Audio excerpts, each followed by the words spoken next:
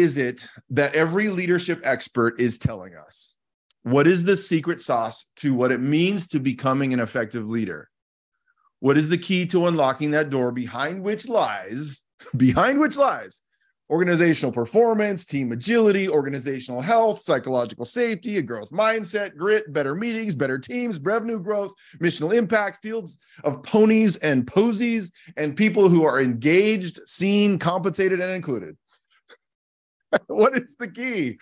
What is that? The key to that door? What do they know that they've been trying to convince us is true? What is in the best-selling leadership books, keynotes, roundtables, and panels that, whether supported by research or not, is at the heart of their message? There is something there, something all those experts are saying in different ways, but what is it?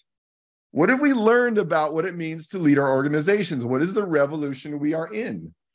I'll get there, but I want to ask you something first. Why do you want to know? Why do you want to know? In this moment, in your understanding and practice of leadership, why are you looking for the key to that door? For some of you, it's because you support leaders and you are looking for something, anything to inspire them to change their ways. For others of you, you find yourself in a leadership crisis, either personally or among your team. You need to know where you're going next, and you need to know where to start to get the train on your team or organization back on track. And for some of you, you may feel like you're a bit off track, and you're wondering if there might be some shared wisdom that you could help help you get ready to feel confident and efficacious again. What do these folks know that might help all of us? I am Dr. Rob McKenna, and welcome to the Wild Conversation, where we make the best thinking in psychology, leadership, and organizational science accessible to leaders who are willing to learn and edit for their sake and for the sake of others. And today we're talking about this. What is every leadership expert telling us? And so let's get in. Scene one.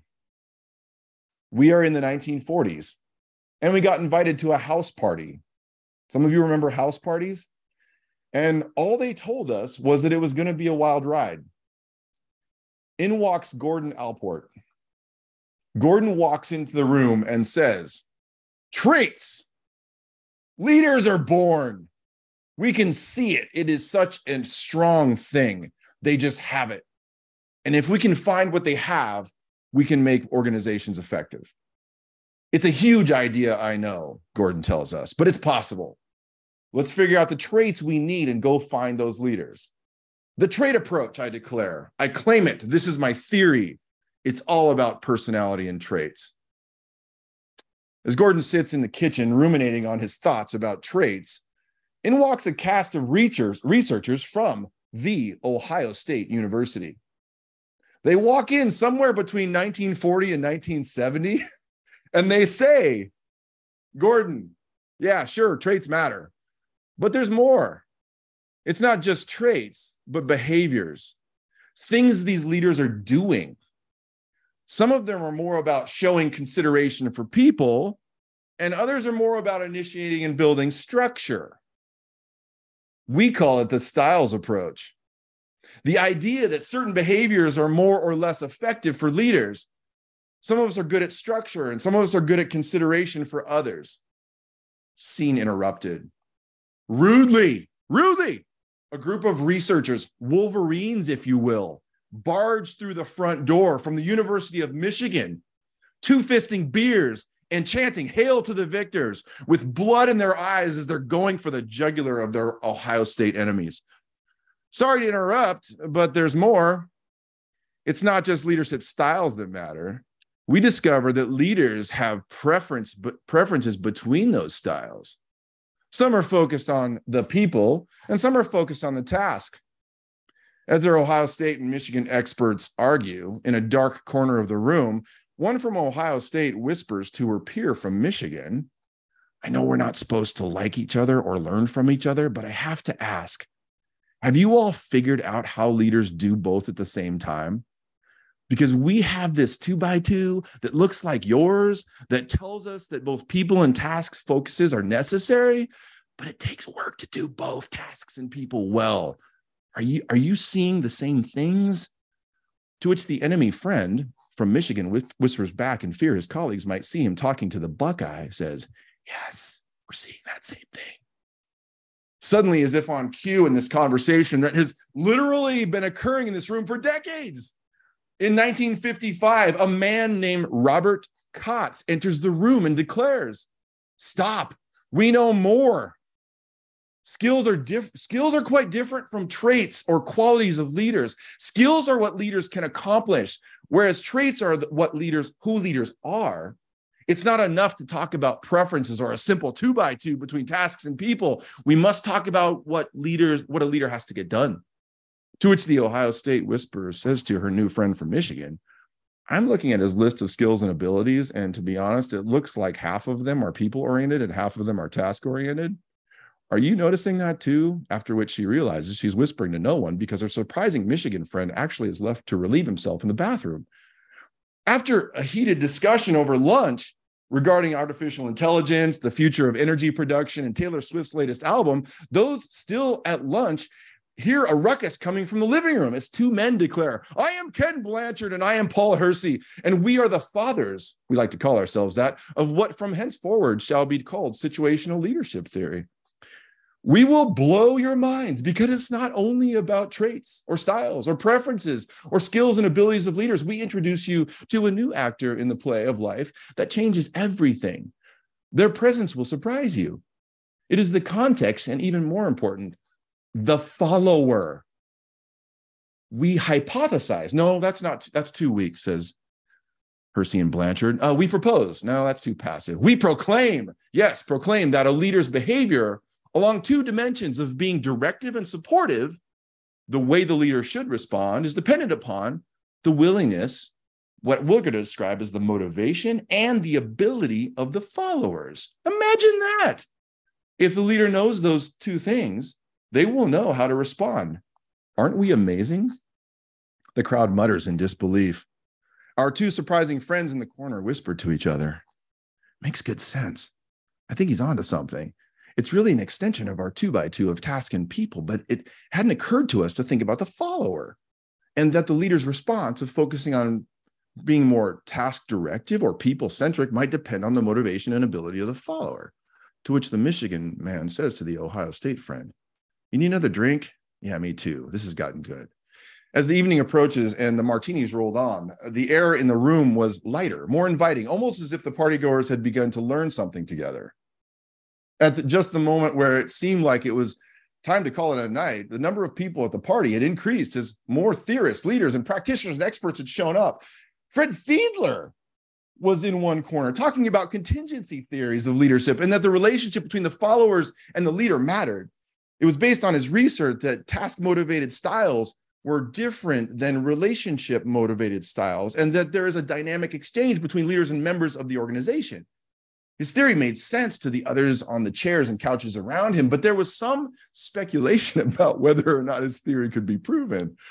As the partygoers began grabbing their coats and sharing contact info and LinkedIn profiles, someone showed up late and barged through the front door.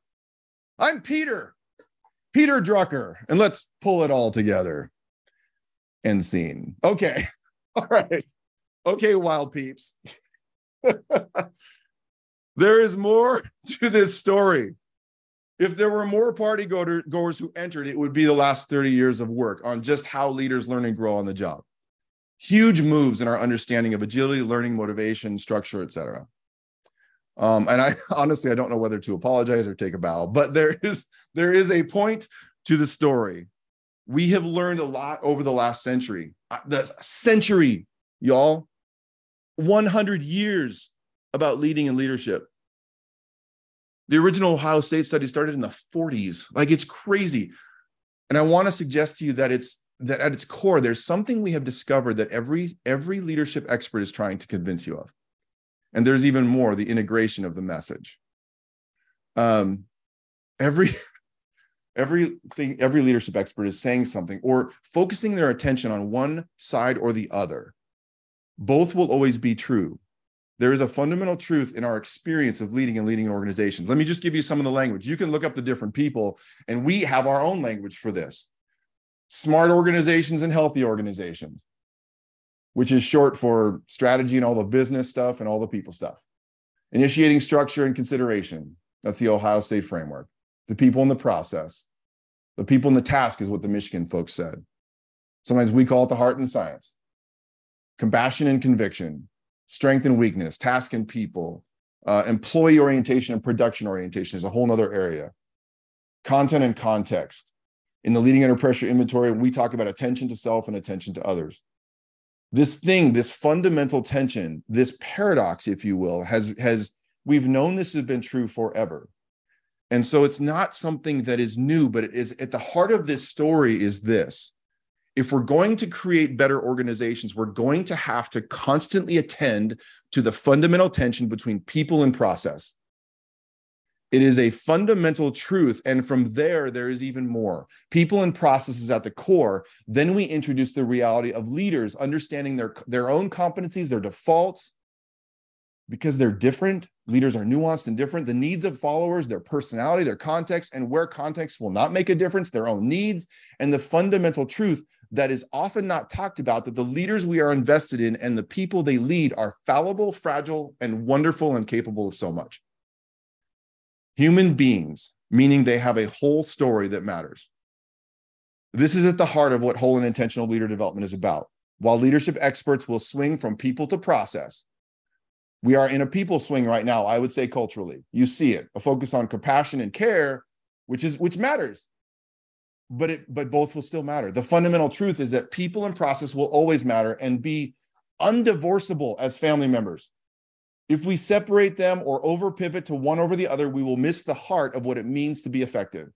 And I strongly suggest that process can never trump people, even if it means we sacrifice our personal revenue or our organizations. But if process is removed, we will most certainly fail to serve people, because these two are impossible to separate. And this is where a whole and intentional investment in our people comes into play. And the last 2 decades have introduced something more in terms of an emphasis on leadership and people development. At its best, people and leadership development is an intentional integration of the needs of the one with the needs of the many. The intentional integration of the needs of the organization and its purposes, its progress with the needs of the individual leader and employee. This idea is not new, but it is rare. And as Dr. Halleck said last week, a whole approach to leader development, which is at the core of our mission in business at Wild Leaders, is so true to the decades of research and so true to our experience as human beings, but unfortunately outside of convention. Why do we ignore the decades of learning that has taken place regarding the fundamentals of leadership and people development organizations? I don't know why we do. Maybe we like short answers to complex problems, even if they don't really help us. Maybe the urgent overwhelms us over the important.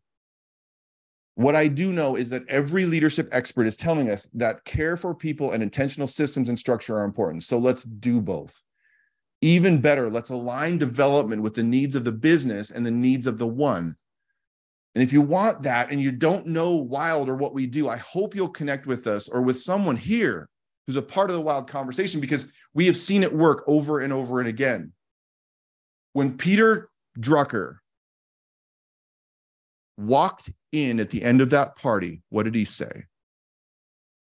He said this: I come to you in 1966, and I want you to hear this.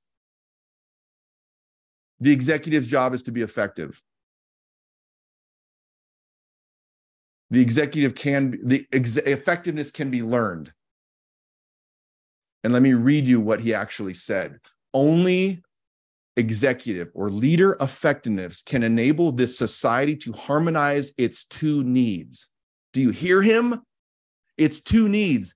The needs of organization to obtain from the individual the contribution it needs, and the contribution of the individual to have the organization as his or her tool for the accomplishment of his or her purposes. And he finishes his book. The Effective Executive, with this. And Dean McKay, I am back into your brother, Peter Drucker, all the time right now. He finishes his book, The Effective Executive, and he says this: effectiveness must be learned. Let's keep the conversation going. Thank you for listening to this Wild Conversation. To join our live Wild Conversation on Fridays, visit our website at wildleaders.org/Wild Conversation and subscribe to this podcast for regular whole and intentional leader development conversations. Have a great day.